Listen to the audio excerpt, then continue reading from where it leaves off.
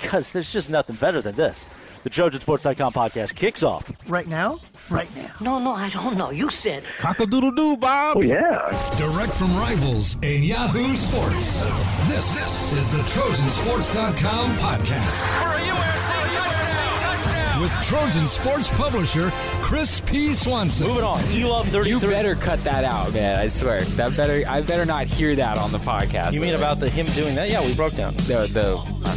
Beat reporter Adam J. Maya. Here we go. Message boards. We start March. It's the weekly radio show you need for everything USC. Is that your first joke? That's really a good one. Follow Trojansports.com on Twitter at USC_rivals. The Trojansports.com podcast kicks off now.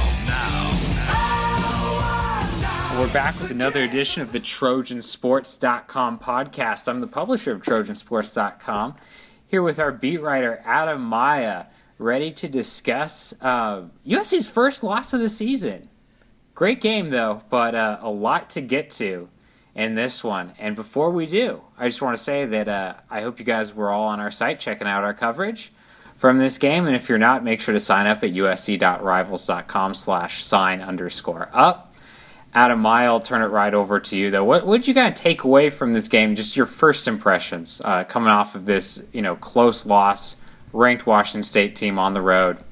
What jumped out to you? That they deserved it.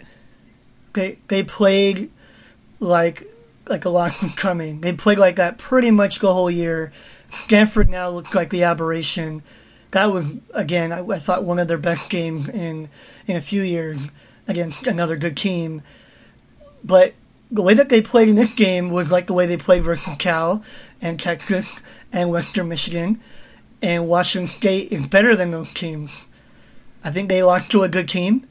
I wouldn't panic because they lost to a good team. However, I don't think USC is going to run the table from here either.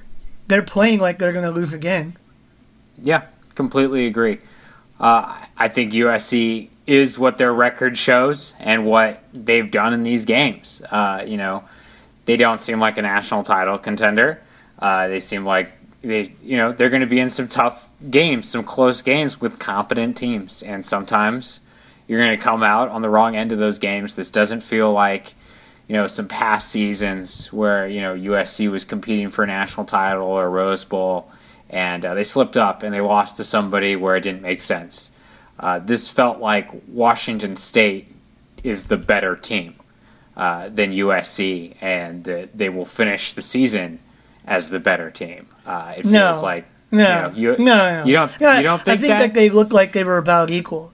And when you're the home team and the other team is a bit depleted, then you win that game. I think if they're playing Coliseum, I would expect USC to win, but I expect it to be tight as well. So better, I wouldn't go that far. I think they're on the same level, but I think that in and of itself is probably bothersome to USC, to their fans, because we didn't think that they should be about even. I think the idea here was that USC was a Final Four team. And I think they've been playing with fire. They haven't been scary for a while. They just haven't looked like a dominant team except for one game. So when you play other good teams, Washington State's a good team, you can lose. I thought this game would be tight. I really wasn't sure what would happen. I talked to one of the players before the game, and I told him, I think you guys are going to lose. I just being honest. I thought that they would lose, but I thought it'd be very tight. And that individual told me, no, we got this. And he even used the word easy, which I think infers that USC was a bit overconfident. They got into that place maybe because of that winning streak where they just expect to win. They believe that they have more than everyone and they can withstand being injured and playing on a short week and all these different things that obviously they're factors without a doubt. But there was a talent gap and Washington State erased it. And we know why. There's one main reason. When you have more talent and you're a more physical team, there's really one way that you can lose. I mean, Sam Darnold did not get injured. If he were injured, that'd be different. But with him being in the game, there's really one finger to point to, I think, when you have more talent and you're a more physical football team. That's coaching. Yeah, it's coaching. And I was going to get there in a different way as well, because it's clear. I mean, there's a reason that, Washington State's undefeated. They were ranked, inside the top 20 coming into that game. There's no reason for USC to feel overly confident going into that game, right? That's a tough Pac-12 opponent on the road. But there is, and that is that everyone knows what Washington State is, despite this coaching that has them ranked so high and undefeated and doing so well in recent years, is Washington State doesn't get the same kind of players USC gets. That would be my guess as to why that player you spoke to felt confident and why, maybe some others did. Yeah, personnel-wise, you look across the field and you're not worried about really anyone. There's obviously Hercules on defense and Luke Falk on offense, but that's it. Beyond that, everyone's looking around and they're thinking, okay, like all of our guys are better than all of their guys. And maybe they are, but you play in a system. And we could spend an entire podcast, maybe we should, on the system that USC's operating with on offense. It's so bad that it's made who I believe is the best player in America look bad. Yeah, and actually his poor numbers in the offense that they ran in that game impressed me, because I couldn't imagine another quarterback completing more than 30% of their passes in that offense that was called. There was nothing protecting him from having a bad game. No. Absolutely nothing. I'm going to make this point. I'm going to borrow it from one of our subscribers. We have a lot of good ones, and I pay attention to what they're doing because I feel like they try to be rational, and a lot of them, and they make some good points. And these are things I've been thinking about, but it was put pretty well on our message board over the weekend. This is from Trojan Gift Horse. He says that a lot of our receiver routes look very basic and don't incorporate a lot of deception, therefore making it easier for the defenders to track what we are doing. So USC looks heavily reliant on individuals beating other individuals, which if you have that personnel, that's fine, but they don't have a Mike Williams.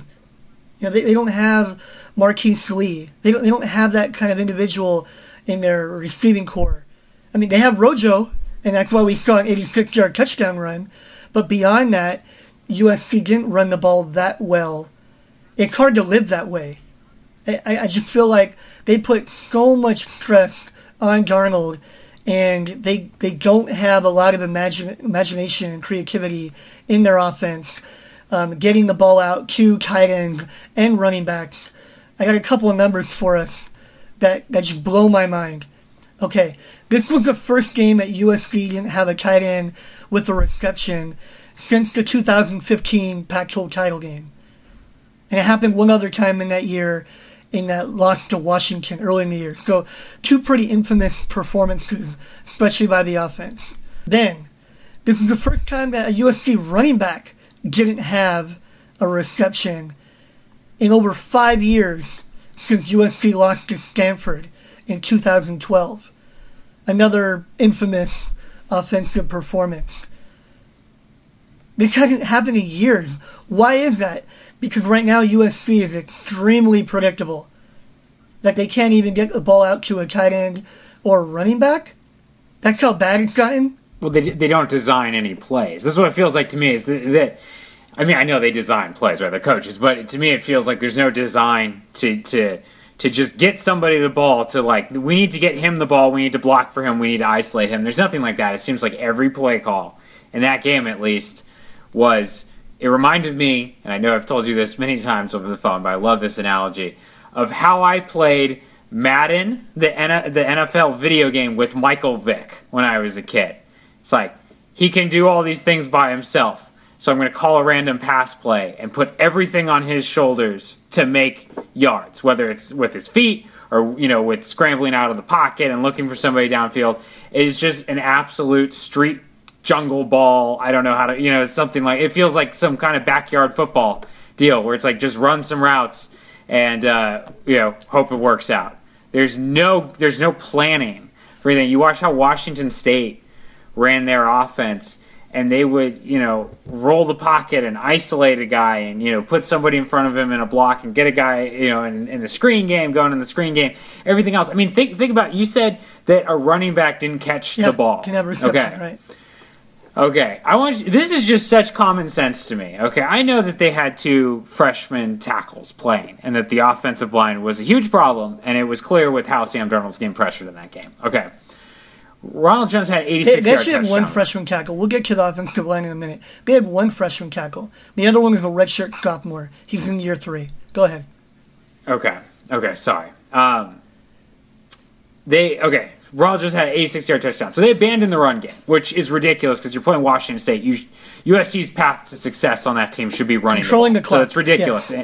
Yes, it's absolutely ridiculous that they did that. But let's just say that was the right decision because they couldn't run the ball. Let's just say that's the right decision. Okay, we can't run the ball. So you didn't call a play to throw the ball to Ronald Jones and get him in space somehow in another way? He just scored. 86 yards. It was literally, he got past the line of scrimmage, and not one player on Washington State had a prayer to stop him. The second he got past the defensive line, it was over. You ain't catching me 86 yards down the field, touchdown. You're not going to throw him the ball? You're not going to get him out of the backfield, get him in who space? I know got injured, but yeah, later. Anybody. Yeah, anybody. It's like any of those backs that were a mismatch. It's like, okay, if you really can't run the ball, get them the ball in another way, because if they're running with the ball, good things are going to happen. We saw that. No imagination whatsoever. Right. Where's your check down for Darnold? I felt like he had very little help. I know that he played poorly. This was his worst game. I'm not trying to defend him here. I just feel like he doesn't have very much help. I think that the people that are responsible for designing the offense are just leaving him out to dry. Really. I mean, I just can't. I can't believe he can get bad overnight. Okay, nothing dramatically changed. He's healthy. He's fine, and yet there's just not much to work with. I mean, so in this game he had 3 completions for a completion of 10 yards or more to 3 receivers. Everything short. Everything basic. There's just no explosion in their offense. And we've just seen it coming. It's just gotten progressively worse and worse. So I'm not surprised really by a lot of it, although I really didn't think Darnold could play like this. And I chalk a lot of it up to what was around him. We mentioned the offensive line. We should talk about it. So yes, Toa Lovingon doesn't make a trip. Chuma Doga goes down early. Vianney Talmadal goes down early. So they're going to be in trouble. However, Clay Helton did tell us, he made his point repeatedly in training camp, that they had the deepest offensive line that he's seen since he's been there. And he's now been there this is year 8 with him. And he thought this was their deepest line, that they were about 3 deep. Clearly they're not. When they had someone go down, they bring up freshmen, right? They bring up Voorhees. They bring up Austin Jackson. They have 3rd and 4th year guys on the line that did not play in favor of those freshmen. How deep are you? It really just, I think it kind of it speaks to them not really having, I think, an identity on offense. That's kind of like my conclusion from this. My main conclusion is that they don't know who they are offensively. They talk about being run first, but they obviously don't have a fullback. They don't use 2 tight end sets very often. And then they're subbing their veteran linemen with true freshman linemen. They're not developing and building strong offensive linemen behind their top 5. So how are you a run-first team? No. Without those things? Well, they're not, because they don't recruit that way, and they don't tell recruits they're run first team when they're recruiting. Right, they have 11 receivers. That's what they've recruited. Yeah, no, when they're signing a class with 4 wide receivers, they tell them the 4 wide receivers are going to play on every down. That's what they say. Well, we run 4 wide. They tell all the tight ends that they use 3 tight ends. It's just they do it all. And when you do it all, you don't do anything. You don't do anything. And you're right with the run first thing. I mean, think about just how they recruit. How many offers go out to wide receivers, how many wide receivers they take, and they don't really have any wide receivers. And it just blows my mind. It's like, if you guys had just recruited more offensive linemen, and you wouldn't have these wasted receivers that are going to transfer anyway or whatever, that are going to leave and be a wasted scholarship anyway. You would have linemen being developed, assuming you could develop them. They because, have enough as you linemen, said, Chris. They can't develop. Yeah, right. Linemen. They have enough. They have 17 scholarship offensive linemen. Well, they're bad at evaluating them too. I think that's another problem. But the development part is a big deal because most linemen come in, they're not ready to play. You have to develop them, and they don't, because if you look at who plays at USC or who plays well at USC along the offensive line, it's all these guys that were great recruits that were supposed to be stars and were already, supposed to be so good. And did any of them reach that potential? I mean, really, did Zach Banner reach his potential? Did Damian Mama reach his potential? Did Vianney Talamai-Vau? Did Nico Fala? Did Toa Lobendon? No, none of them. Not one of them. Yeah. You know what I mean? It's bad. It is bad. I mean, to think that, I know they're injured, but to think that Washington State's defensive front controlled USC's offensive line. When's the last time that happened? 1936? But really? Yeah. Really? They didn't control them in the 2002 game that they won. Yeah. Now, a lot of troubling numbers from this game, and it's been a trend. Darnold had a career low 5.6 yards per attempt, which is it's across the board bad. Anywhere in any conference of football, that's bad. But last week, he had set his career low with 5.9. So this was really an extension of what was happening last week.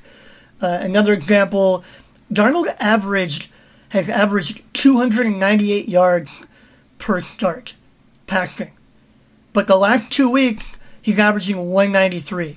And of course, versus Washington State, he was down to a career low 164. But he's 100 yards less than his average over the last 2 weeks. I mean, people are starting to forget how good he's been and why they won 13 in a row. I'm seeing what people are saying about Darnold, which again, he had a bad game. He had a very bad game. But he's got one bad game now. He hasn't had 4 bad games. He's had probably 3 or 4 okay games. They weren't great by his standards. But if they were another quarterback, you look at that and all right, that was all right. I mean, still completed, 70% of his passes most weekends, threw a couple touchdowns, averaging 300 yards, like I mentioned. But some of these games were his okay games. Now he had a bad game. And they can't win with him having a bad game. No, but it's the coach. I mean, they got a great performance from their defense, and that's why they were in this game. I mean, their defense handed them a touchdown, and then offense refused to take it and settled for a field goal.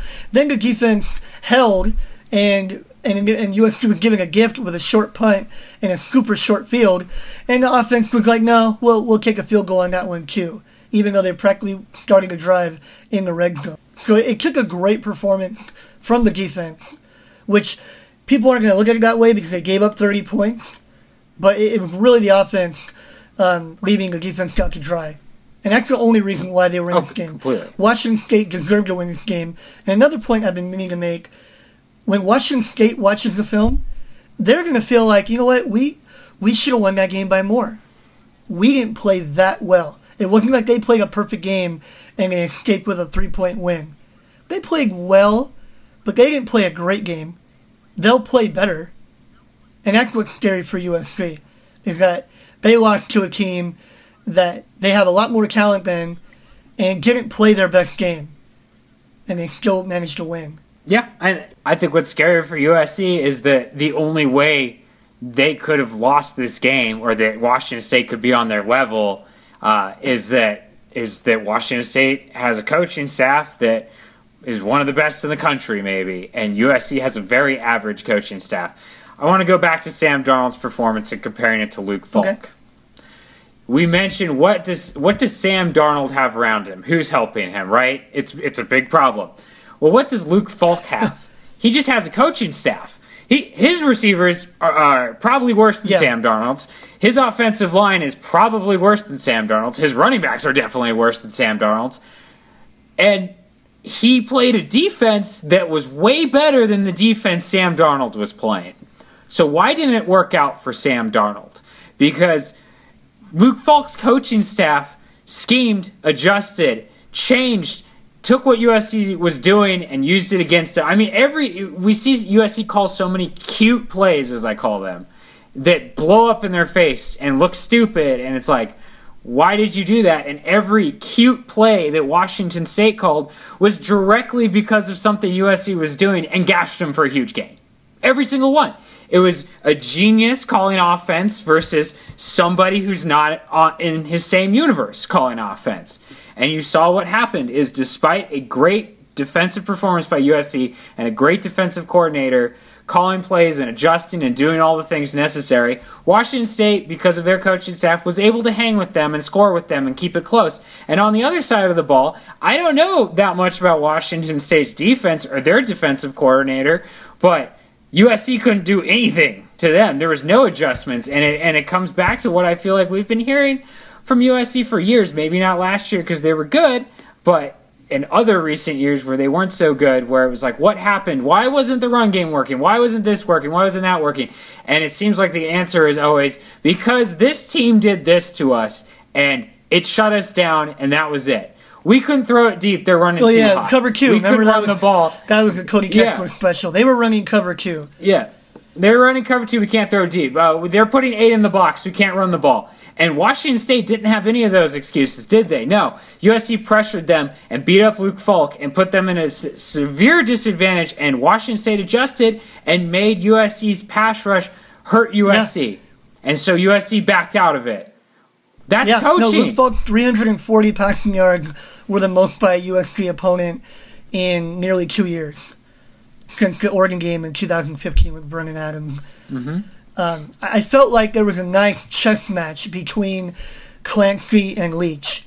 You know, where Leach would start with something, Clancy adjusted, figured it out, USC would shut it down, and then Leach would come with another wrinkle. And then Clancy would pick up on that, and they were going back and forth. And so USC's defense did enough to win this game for the offense. However, the other side of the ball, chess versus checkers. USC, 2 of 11 on third downs, which is a really disturbing trend. They've been 15 for 50 over the last 3 games on third downs and on fourth downs. 15 for 50 with Sam Darnold at quarterback? But their average distance in this game on third down was like above 9 yards. So, I mean, you're not going to convert those. But and doesn't that just tell you to run the ball, too? I mean, I'm sorry to jump in there. But except on 3rd and 13. I mean, right. The play calling. Oh, my gosh. That one was bad. You mentioned it before when they had the ball inside the 5. They're under 3. They were under 3. Okay, Rojo has gained 20 pounds this offseason for this moment. The kid weighs like 212 right now. Just give him the ball 3 times. 4 times. Right, if you get to that point. It won't take that long. I mean, it won't take that long. No, because you think they're going to hold him to... If they held him to 1 yard a rush... Well, he's in on third down. 1 yard right. He's in! He scores! Yeah. It's mind-boggling. It's upsetting. I think if you're a USC fan, because you're watching this and you're knowing, like, is this going to get better? You know what I mean? Is this something that improves? Well, I think Washington State is one of the, 2 or 3 best teams on their schedule. However, they don't have a great defense. It'd be one thing if this game was a shootout and you couldn't keep up with them and you turned the ball over. Okay, that's one thing. But USC didn't move the ball. They had a low in yardage with Sam Darnold at quarterback. I mean, everything was a low. The passing yards, the total yards, the plays. They ran 58 plays of offense. I looked that up. That was their lowest in 5 years since they played Cal in 2013. Mind you, in that Cal game, USC won 62-28. They just were moving all over the field, and so they didn't run a lot of plays because they were scoring quickly. This game was not that. So, least amount of plays that they've had in 5 years. Well, that tells you, too, going back to you're not running the ball enough. Because they didn't run the ball well. They had the big run. Oh, well, no, that's fair. That's fair. But it seems to me like that says you're relying. No, but you're relying on a pass game that isn't working. That's why you're not running plays. Is because you're throwing a bunch of incompletions and giving the ball back quickly. Yeah, they averaged 2.7 yards a carry, aside from the 86-yard run from Rojo. I'm just not sure where this is going, because right now Darnold had the benefit of not facing a defense for the second time. Now, Cal is the exception, except, of course, they're in a new system, new coordinator, new head coach. They're healthier, too, I believe. Who?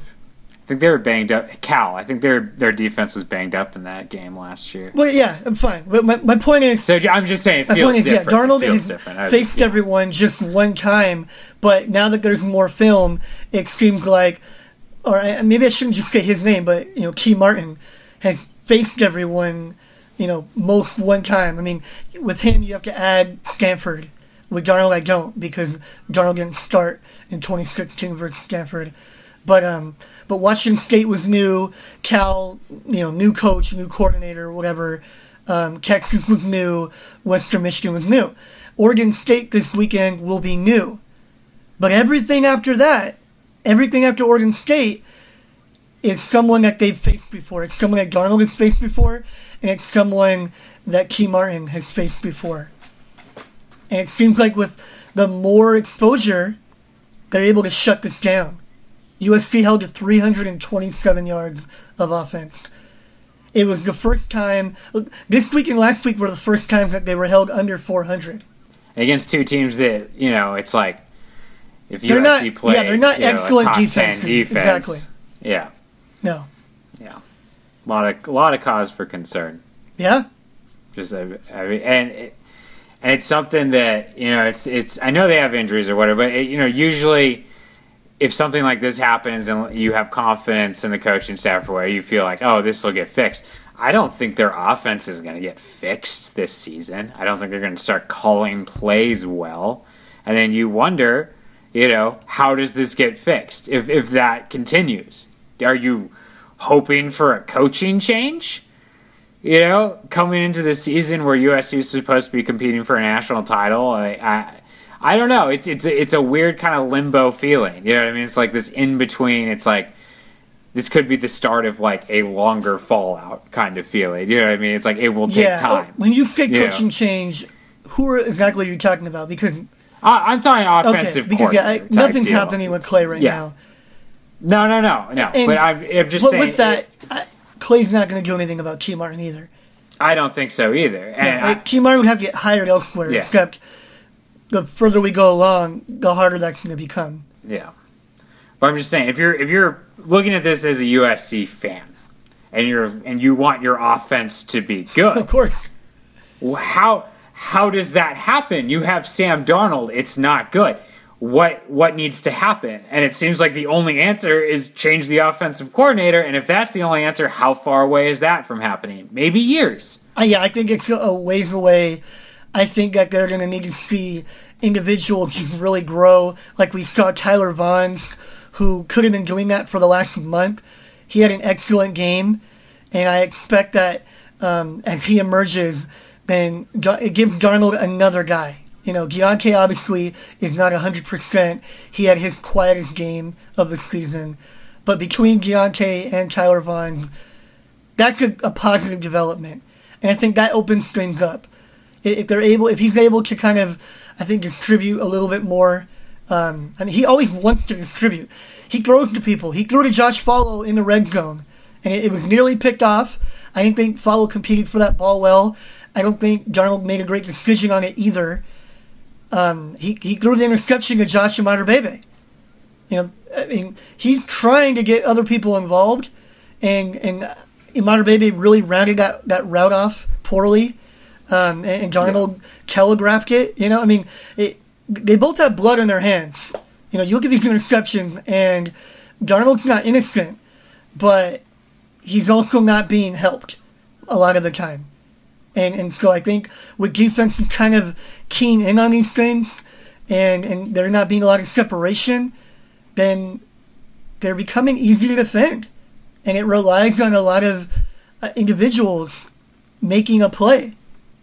And they don't have a lot of people that are doing that yet. And maybe they're not capable, or they're not given the opportunity to do it.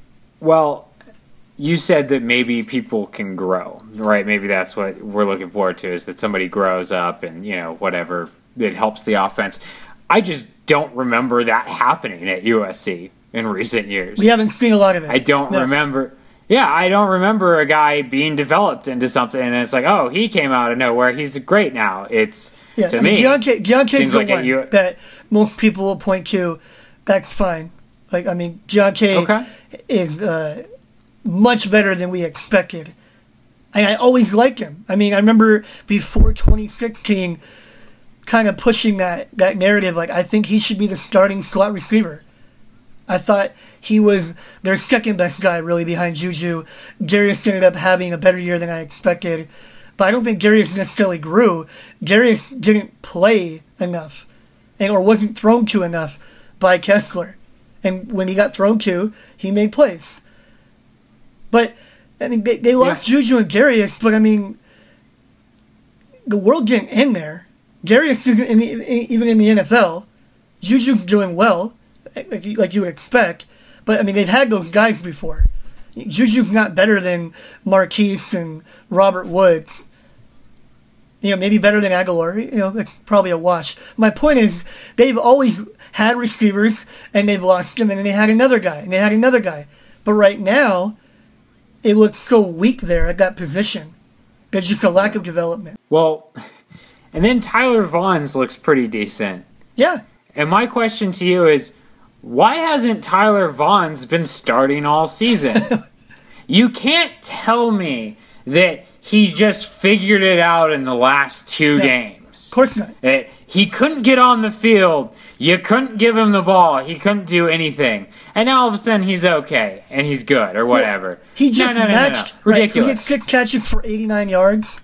And Stephen Mitchell a couple weeks back, he had 6 catches for, I think, 90 or 94 yards. So they essentially had the same game. And that is the best performance by a receiver other than Deontay Burnett for the entire year. But, Vaughn has really barely played. He played a little bit more versus Cal. And then, obviously, he played this past weekend. But where's he been? Yeah. Well, it doesn't make sense to me either because, you know, I just feel like coaching common sense or whatever is you look at your receivers, and we've all looked at the USC receivers, and we all see that there's some of these young guys that it's like, I know they're not doing it yet, maybe they're not doing it in practice all the time or whatever, but it's like they look the part, and some of the guys above them don't or aren't doing it or whatever else, and it's like, why don't you just play the younger guy and just play the better guy? That? I don't care if you're a true freshman. I'm with that you're too. A redshirt senior, play the best guy. Tyler Vaughn's clearly one of the best guys, and it was too little too late. Yeah, but he to me, he looks like a USC receiver. It's like he was out there, and it's like, oh, that looks like a USC receiver, and I didn't see that all the time. No, yeah, it wasn't like a secret. Vaughn's didn't come out of nowhere. Yeah. What else? There's a lot. I mean, it's just, there's a lot to cover. Luckily, USC has Oregon State next week. Yeah. So they might have a game, you know, where they can kind of figure it out or, you know, whatever, because there's no chance Oregon State beats them. I don't care how bad they play. No. Well, not even if it was at Reser. I mean, Oregon State is so bad this year. You know, they will not beat USC. But, I mean, I think on defense they're pretty good. It's just there's so much on offense. It's a concern that it just feels like any team that can, you know, score on them or, you know, that has a good defense or what, you know, if they have these elements. Well, I think it could be rough. What's going to happen, what's already happened is that the offense is making the defense look bad. They're putting them back in the field. In this game, Washington State won the time of possession battle by 10 minutes. USC punted 6 times, which was the most in a game that Darnold started, except it just happened a couple weeks ago as well. And so it's the second time that happened in 3 games. Yeah. The offense is just it's falling apart, which it's weird to say that. I say that and I feel like am I being extreme, but like I mentioned, they had a season low 15 first downs.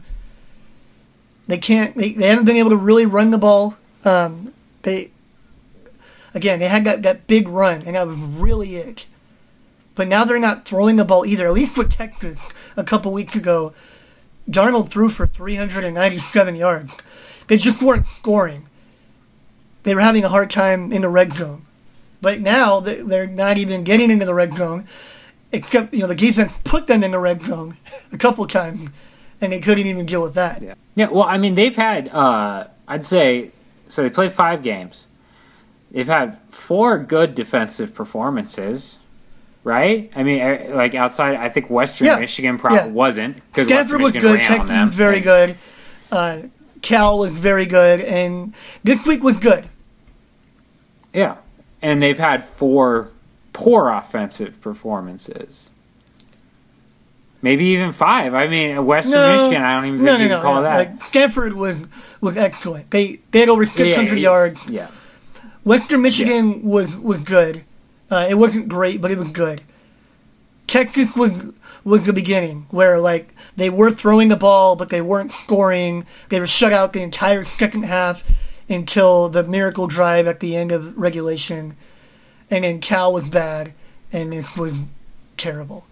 And then you have, they've played 5 games. They're 4-1. They could be 1-4. Well, they could be. I mean, I'm not going to say that, but they were tied in the fourth quarter versus Western Michigan, which we made a big deal about that, and people thought, hey, why are you making a big deal about this? Because it spoke to what was coming. It was very foreboding. So they were tied in that game. They blow up Stanford, which now is misleading. They're tied. Well, Stanford was misleading. They were tied just in general in the fourth quarter versus Texas, and then trailing at the end of that game in regulation. They had to come back. Then they're tied in the fourth quarter versus Cal. Why are you tied in the fourth quarter versus Cal? And then they're tied in the fourth quarter of this game, and ultimately they lose. Yeah. Well, my point is that when you look at all that, when you look at that they could range from 1-4 to 4-1, that the defense has pretty much played well in almost every game outside of the opener, and they did have turnovers and scores and stuff. You know what I mean? So it's that wasn't a great performance, but they've been good pretty much all season. It's clear what the problem is. It's the offense that features the preseason favorite for a Heisman Trophy at quarterback and, a great backfield. Yeah, anybody would take it. Anybody would trade their personnel for Rojo and Carr. Yeah, going back to Falk and Leach, it's what would Washington State's offense look like if Mike Leach had that personnel up there? And you know what I mean? I make a point about the running backs. Anybody would trade their quarterback for Darnold as well. So, what's going on? And we talked enough about the receivers, so I feel like it's, beating a dead horse, but now it turns to the coaching. Yeah, I want to go through the staff with you a little bit. Staff. I mean, okay, the staff, what, you know what I mean? Where are the big issues for you? Does it all kind of settle on T. Martin's play calling, or do you see issues with Neil Callaway, or is that just so much turnover? What's just give me the whole pie, the whole mess for you. What kind of jumps out to you as big issues right now on this coaching staff? We talked about the offensive line and why did they replace veterans with true freshmen? That makes you kind of wonder about really how deep they are and how they're developing. But because that all happened in one game where they prepared that week with Toa Lovengon, and then he doesn't play because of a staph infection, wasn't able to make the trip in the 11th hour. And then Schumann goes down early, Vianney goes down early. So when you lose 3 right away, then, okay. I'm not going to harp on that right now. I don't think this is the week to do that. Because it happened in-game, happened early in the game. It'd be one thing if, like, Chuma and Vianney played the whole game and then they got hurt at the end. Or they came out of it hurt. Yeah. They didn't play very much. Toa didn't play at all. Okay. Like, I don't really want to spend a lot of time with the offensive line. But the funny thing is, okay, so it goes back to what? Receivers and play calling and tight ends. But the receivers coach is the offensive coordinator. So you can kill two birds with one stone right there. Yeah. I think Key Martin right now is stealing more money than Tony Bland. Whoa, we went there. Where's Baxter on that list, though? Well, I kind of already made that comment about him a couple weeks ago. It would have been nice to have Kerry Angeline in a red zone situation, right? I mean, 6'7". Oh, I agree. 6'7", that you couldn't use him. So, okay, you had 5 scholarship tight ends. Now he doesn't set the formations and call the plays, John Baxter. But if you're going to recruit that many, if you're going to bring in 2 freshman tight ends, why aren't they using 2 most of the time? Because they don't do it very much. And if Kerry Angeline is that poor of a blocker, because that's kind of the murmurs right now, is that, well, he couldn't block. Fine. I'm willing to give you that, if that's true. That very well could have been the case. I asked Baxter about that. He said, no, he's fine. We could use him in any package. But maybe he was lying to me. Fine. That wouldn't be the first time. If he can't block, I don't care. Tyler Petit can block. That's what he's out there for. He's not as good of a receiver. So you pair him up with one of the better receiving tight ends. I realize that Daniel Mater-Bebe has not been available. But with him out, it's even more reason to play Kerry Angeline and use him with another tight end, and then you throw him the ball. It's not that complicated. No, it isn't. And then also, too, you know me, and I'm all into recruiting, and I just think about recruiting. This is what happens when a guy transfers out or whatever, and I think, okay, so USC is now in contact again with Mustafa Muhammad from Texas. They told him previously that they were just going to take Cameron McDonald. They were going to take 1. Now they're back in contact with him because they're trying to get 2 in this class. With Kerry Angeline, you hit a home run. You had a guy that had scholarship offers from almost every major program in the country, from Pennsylvania, visit your school and decide to commit and sign. And he was on your roster. You now chased him away. And now you're going after a guy from Texas that it would also be a huge home run if you were able to get him. He would have to come to your campus, visit, and eventually sign. And the likelihood is it's not going to happen because he's not from Southern California. Why did you do that to yourself? Why did you force yourself to hit 2 home runs at the tight end position back-to-back? Then I think about Cameron McDonald. Cameron McDonald is a kid that they have told up front is too thin to be a good blocker and to play tight end, like full-time right away or whatever. So they're telling him, oh, don't worry, we're going to use packages for you, we're going to flex you out, we're going to do all this different stuff with you, which they won't do. I don't even have to say they might not do. They will not do it because they never do it. They didn't do it with Kerry Angeline. Why would they do it with him? They chased off a tight end that was probably more highly regarded than Cameron McDonald that has the same problems that he has. He's a catch-first, can't-block type. Too thin. Why would Cameron McDonald go to USC knowing that they just chased that guy away who's been in there for a few years now and he's not getting the ball and he doesn't feel like he's going to play? Yeah, why would you do that? I talked to some players about this, and even they were befuddled. They couldn't believe that they just lost Kerry Angeline. They knew that he could help. They liked him. I think he's going to be good. I would expect wherever he goes, he's going to play, and I think he'll be productive. He kind of looks like Caleb Wilson, who is having an incredible year and might win the Mackey Award. Yeah, it's all crazy. Yeah, I'm not sure what's going on. Too many promises being made in recruiting, clearly, because that's where this stems from. Promises to get Josh Follow and Eric Kromenhoek on the field. Well, they promise all these kids the world. I know. Yeah. Angeline wasn't right? recruited by Baxter. He's part of the old regime. Yeah. But I'm just, in general, right? In general, and it seems like on offense, too, probably because, more than on defense. There's probably a little bit of it on defense as well, but just because there's, different things you can do with these offensive guys or whatever. So you hear a lot of, the receivers saying that they're going to run 4 wide receiver sets regularly. You hear the tight ends saying that they're going to put 3 tight ends out there. You hear, guys saying that they're going to play on both sides of the ball when almost nobody plays on both sides of the ball for USC. You hear running backs talking about how they're going to do things with running backs that I haven't seen USC do in a decade or two, right? And how do you not end up chasing some of these guys away when they get there? And you're not going to do those things. You're just, you can say to them, I get that it's a good pitch and that, you got to get them signed or whatever, but if somebody really pays attention to what USC's offense does, they do not do these things that these kids are promised. And I think that, it backfired with Kerry Angela. I mean, Dominic Davis has lost his career.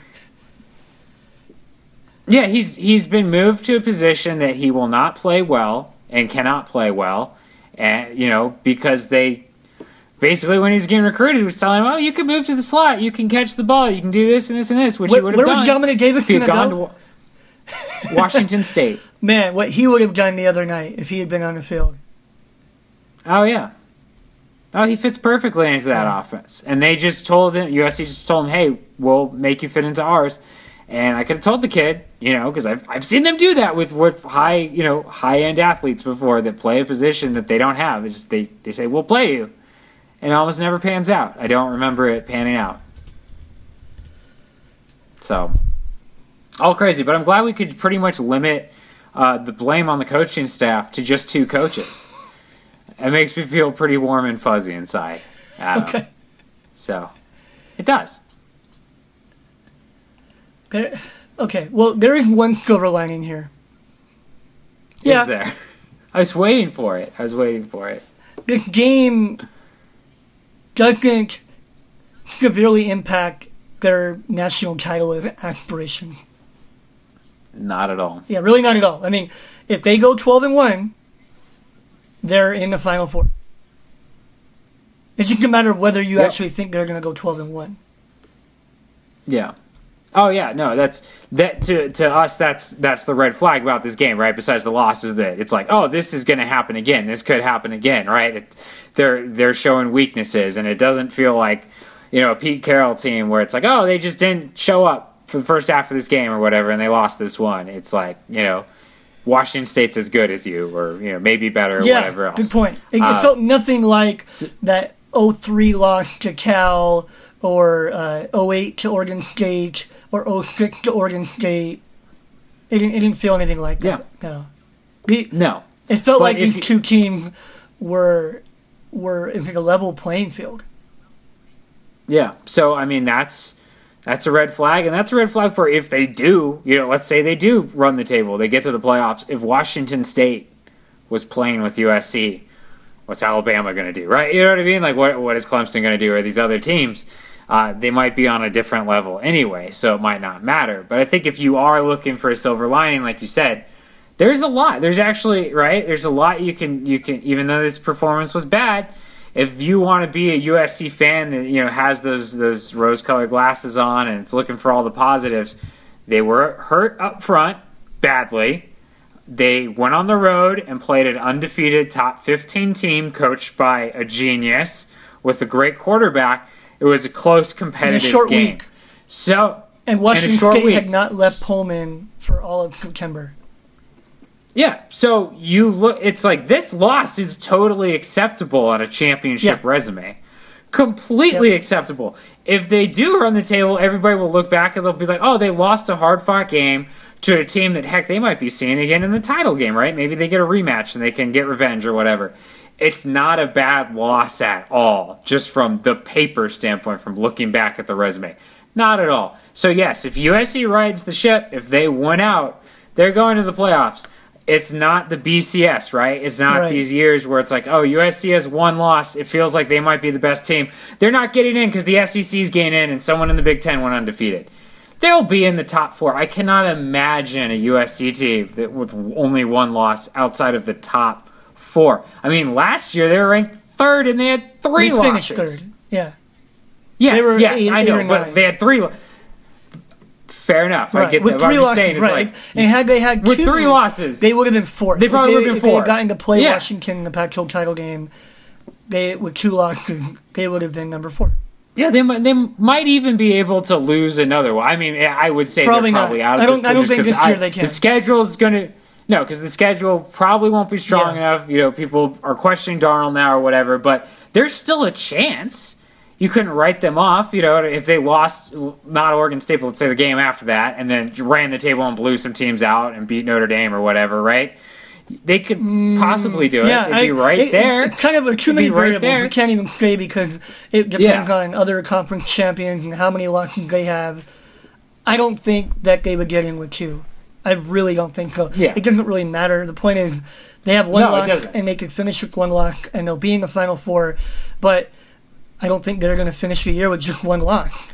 This is not the NFL. This is not the NCAA basketball tournament. Winning ugly catches up to you. And that's what they've been doing for a month. They've been winning ugly. Outside of that Stanford game, they won ugly, and it was going to catch up to them. And it did. Yeah, and, you know, it also seems like the schedule still doesn't seem that tough, right? But Notre Dame, all of a sudden, that looks a lot harder than it did before the season. Maybe, you know, I guess we all thought it could be tough, but that all of a sudden it looks like that could easily be the second loss. And then some of these other road games, or what, you know what I mean? Like at Arizona State doesn't seem like a cakewalk anymore. Utah, they seem pretty good. It's like all of a sudden, right before the season, when we're like nothing can stop Sam Darnold. This offense is going to be good no matter what, right? Doesn't feel that way anymore. It feels like some of these other teams can hang with them. So if you're still in the train that, you know, you think USC can go undefeated from this point, don't even worry about the loss. I just think it kind of shows that, you know, there might be 2 or 3 other teams that could get them. Yeah. That's just what I'm thinking now. The way that they've been playing, not just losing this game, even had they won, let's say they won by 3, the way that they've been playing and the way that they would have, you know, still like, again, if they would have won on Friday night because, let's say, Darnold led them on that final drive, you wouldn't hear all the criticism of Darnold, but there still would be a lot to say about everything else. And it suggests that they're beatable. They're not scary, right? If USC look like a scary team, they're not dominant. No. They just look beatable. No. They're very good. I'm not writing them off. They just don't look unbeatable. They don't look scary. They might have a great game this weekend, and perhaps a lot of people are going to start forgetting about what happened in September. I don't know. I'm not sure how the season's going to play out because last year they were 1-3, and a lot of that was due to schedule and quarterback play. And then they had a much nicer schedule moving forward and much better quarterback play, and they looked scary and they looked dominant. I don't know what's going to happen with this year. I don't see them playing in October, November the way that they did last year, though. No. Well, I feel like without, you know, the quarterback change that could make this dramatic shift, and, you know, like, I don't see how it happens, because to me, if I trusted USC's coaching staff, if I thought, you know, this is on the players, these offensive issues, it's not on the coaching, if I trust that staff, I'd be okay with them losing to Washington State. I'd be okay with them not looking like a scary team, looking like other teams could beat them. And I would feel reasonably confident that they could win out somehow, or, you know, finish 10-2 or something like that. Anyway, because sometimes that does happen. Sometimes we do see teams that look very vulnerable and beatable, but they have that coaching staff there. They're constantly coaching, developing, and, you know, the team, it like builds their character and they get better. You know, those close wins. But I feel like they're going to have a coaching disadvantage in maybe all of these games. Maybe all of these games. And I don't see how that formula works out. If you look beatable, you don't look scary, you know, you have these holes, And then you don't have the coaches that I feel like are going to adjust and fix those holes and shore up those problems and make you into a scary team. It just all feels bad to me right now. I keep looking at these numbers, and I'm just amazed that USC was stopped by the Washington State defense. It'd be one thing if USC had like 4 fumbles or 4 interceptions. They didn't. Darnold threw 1 interception, and then he fumbled on the final offensive play. But, I mean, so you're talking about a 58-minute span where they just had 1 turnover. They were just stopped. Yeah. It wasn't fluky. No, it wasn't fluky. They're keyed in on what T. Martin wants to do. He just seems befuddled. He has no answers. Well, he sent Rojo to the locker room early. It's like, he is befuddled. You know what I mean? It's like, there are no answers. I mean, the offense just doesn't make sense at this point. That's where it's at. I mean, it doesn't. You have a running back that pulled off that play, and you said, "Good job, you're off work." Early. No, they ran him on 3rd and 13, right? When they're trying to tie the game, like in the middle of the 4th quarter, 3rd and 13. Sam Darnold's your quarterback. Give him 2 chances. They gave him 1, and he still managed to do it. But you give him 2. You don't try to. I mean, what was he thinking? Pick up 7 yards on a halfback delay, trying to throw them off, and then Darnold, you cut it in half for him. Like, Darnold doesn't need your help. Give him as many opportunities as possible. Yeah, and by the way, that halfback delay would never work because the guy that they're faking it to like hand off to scored an 86-yard touchdown on Washington. Like, do you think that defensive coordinator is telling them, "Oh, don't worry about that running back. Like, they're gonna throw. Don't worry about him at all. Like, just forget Rojo. We won't look at him." I think they're gonna pay attention. They're just predictable to what he's doing. And nothing says that more than not having a completion to a running back or a tight end. They're very predictable. Yeah. Well, that also says they can't design plays. Because I don't know why you just don't find a way to get those guys the ball. So that's it. Yeah. All right. Jamal Morrow, who I thought about when I was making a point about Dominic Davis. Jamal Morrow, the running back for Washington State, who ran for 90 yards. He caught 5 passes. And that probably helped that running game because Washington State's running game was effective. It wasn't great. That's not how they're designed. They're designed to throw the ball. But they still were able to run when they needed to. Which is funny, how they could run the ball and throw the ball better. I mean, their offense did everything better than USC's offense. Against a good defense. Yeah.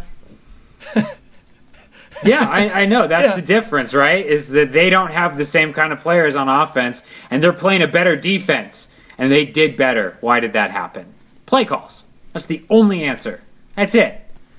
That's the only answer. Adam, I want to know, too, what are you thinking for a record now for USC? Because I know, before we had all these grand visions, even though we weren't super confident about USC. No, I mean, I said 10-2 before the year, and I'm sticking with that. You're going to still stick with 10-2? Okay. You're not like me. I react to everything. They were going to go like 1-11 and 11-1, and what? Yeah, and now they're down to 1-11 again. They ain't winning anything. Now they're 4-8, I guess, for you. But no, I don't think they're going to collapse. I think Darnold's too good for that. But it's just very troubling with the way he's playing and the direction that the offense is heading. Yeah, no, I agree. So you're thinking at Notre Dame is probably the loss then? I'm not even picking these other ones. I'm not trying to avoid it. It's more that's the way USC's always kind of functioned, where you can't predict their losses. That's true. It's really hard to predict them. It's really hard. I thought Stanford would beat them. I was very wrong about that. Yeah. No, you're right. And I'm not going to take credit for this one. I told a player because that was my feeling at that point. That I didn't think they would win. We knew this game would be hard. Yeah.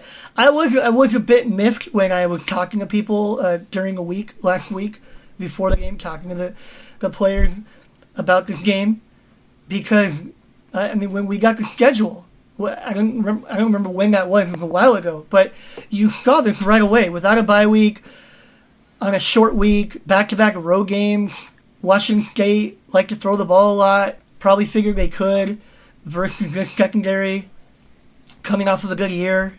It goes on and on and on. That was before we even knew, obviously, about injuries and different things. I always thought this game would be really hard. So it's excusable. I just think that it infers that more is coming. That's all. Yeah, I agree. I don't like the way that they've been playing football.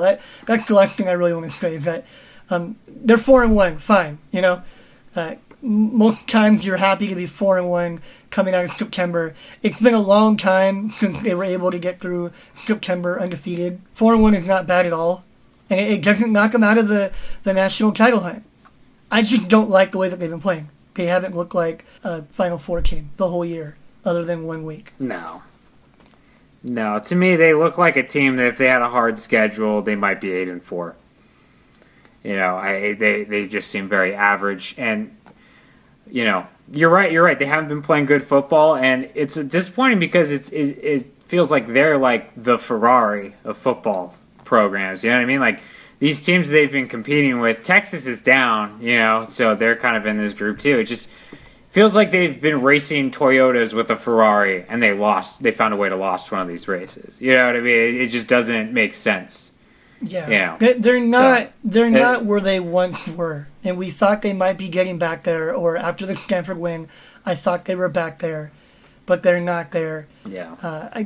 Another thing I looked up was that USC, they haven't been ranked in the top 5 and beaten a ranked opponent since the Barkley win in Columbus versus Ohio State in 2009.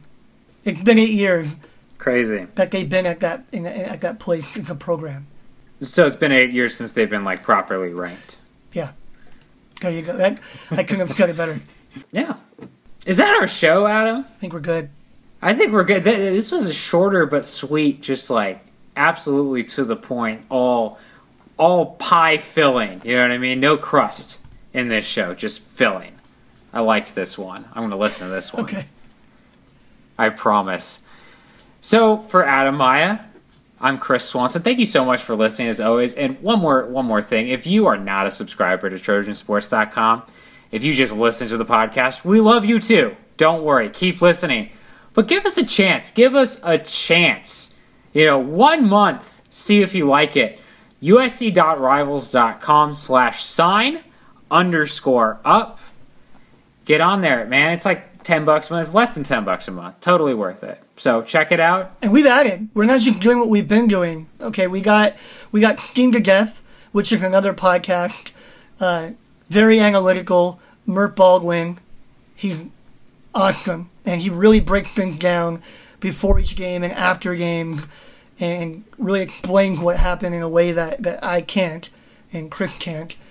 And then he does some pieces for us as well. So if you're not into the audio thing, then he'll break it down in written form and with video and GIFs and things of that nature. And then we have another feature called Ask the Expert, featuring Pac-12 Network's analyst Yogi Roth, where he gets really in-depth on USC and kind of breaks down what they're doing and tells us a lot about quarterback play, about offense, another bright mind in this game. And so he's working with us now on a weekly basis. And I think that's some of the best stuff that you're going to find in the Rivals Network or in any of the totally. Sites. Without question. And I mean, on top of that, you have Adam J. Maya, if you're subscribed, who's the best beat writer in the world. I really we don't think need to go with all the USC. superlatives. I'm all right. Okay. Adam's very good. He's worth subscribing for. And then you get a bunch of recruiting stuff with me and, a lot of recruiting stuff that you're not going to find anywhere else. You're not. I talked to Junior Angelau. He's talking about USC's going to make the cut. No one else has that. I have the latest on quarterback Tanner McKee. No one else has that. I have an update on a local tailback target that USC's recruiting has not offered a scholarship to yet, but is somebody to really watch in this class, and you're not going to find that anywhere else either. So tons of exclusive recruiting content. Adam Maya is Adam Maya. He doesn't like when I compliment him, so I won't anymore. And then Murph and Yogi and the whole family. I mean, there's tons of reasons to sign up. So sign up. That's all. It's just a quick plug, but please do it. Yeah, it's like a cornucopia of things that you won't find elsewhere. I know that there's a lot of free content. I understand that. And because of that, we try to give you things that you won't get elsewhere. And we make them exclusive. Sign up. Sign up. All right. Thank you for listening, too. And we'll see you next week. We shall.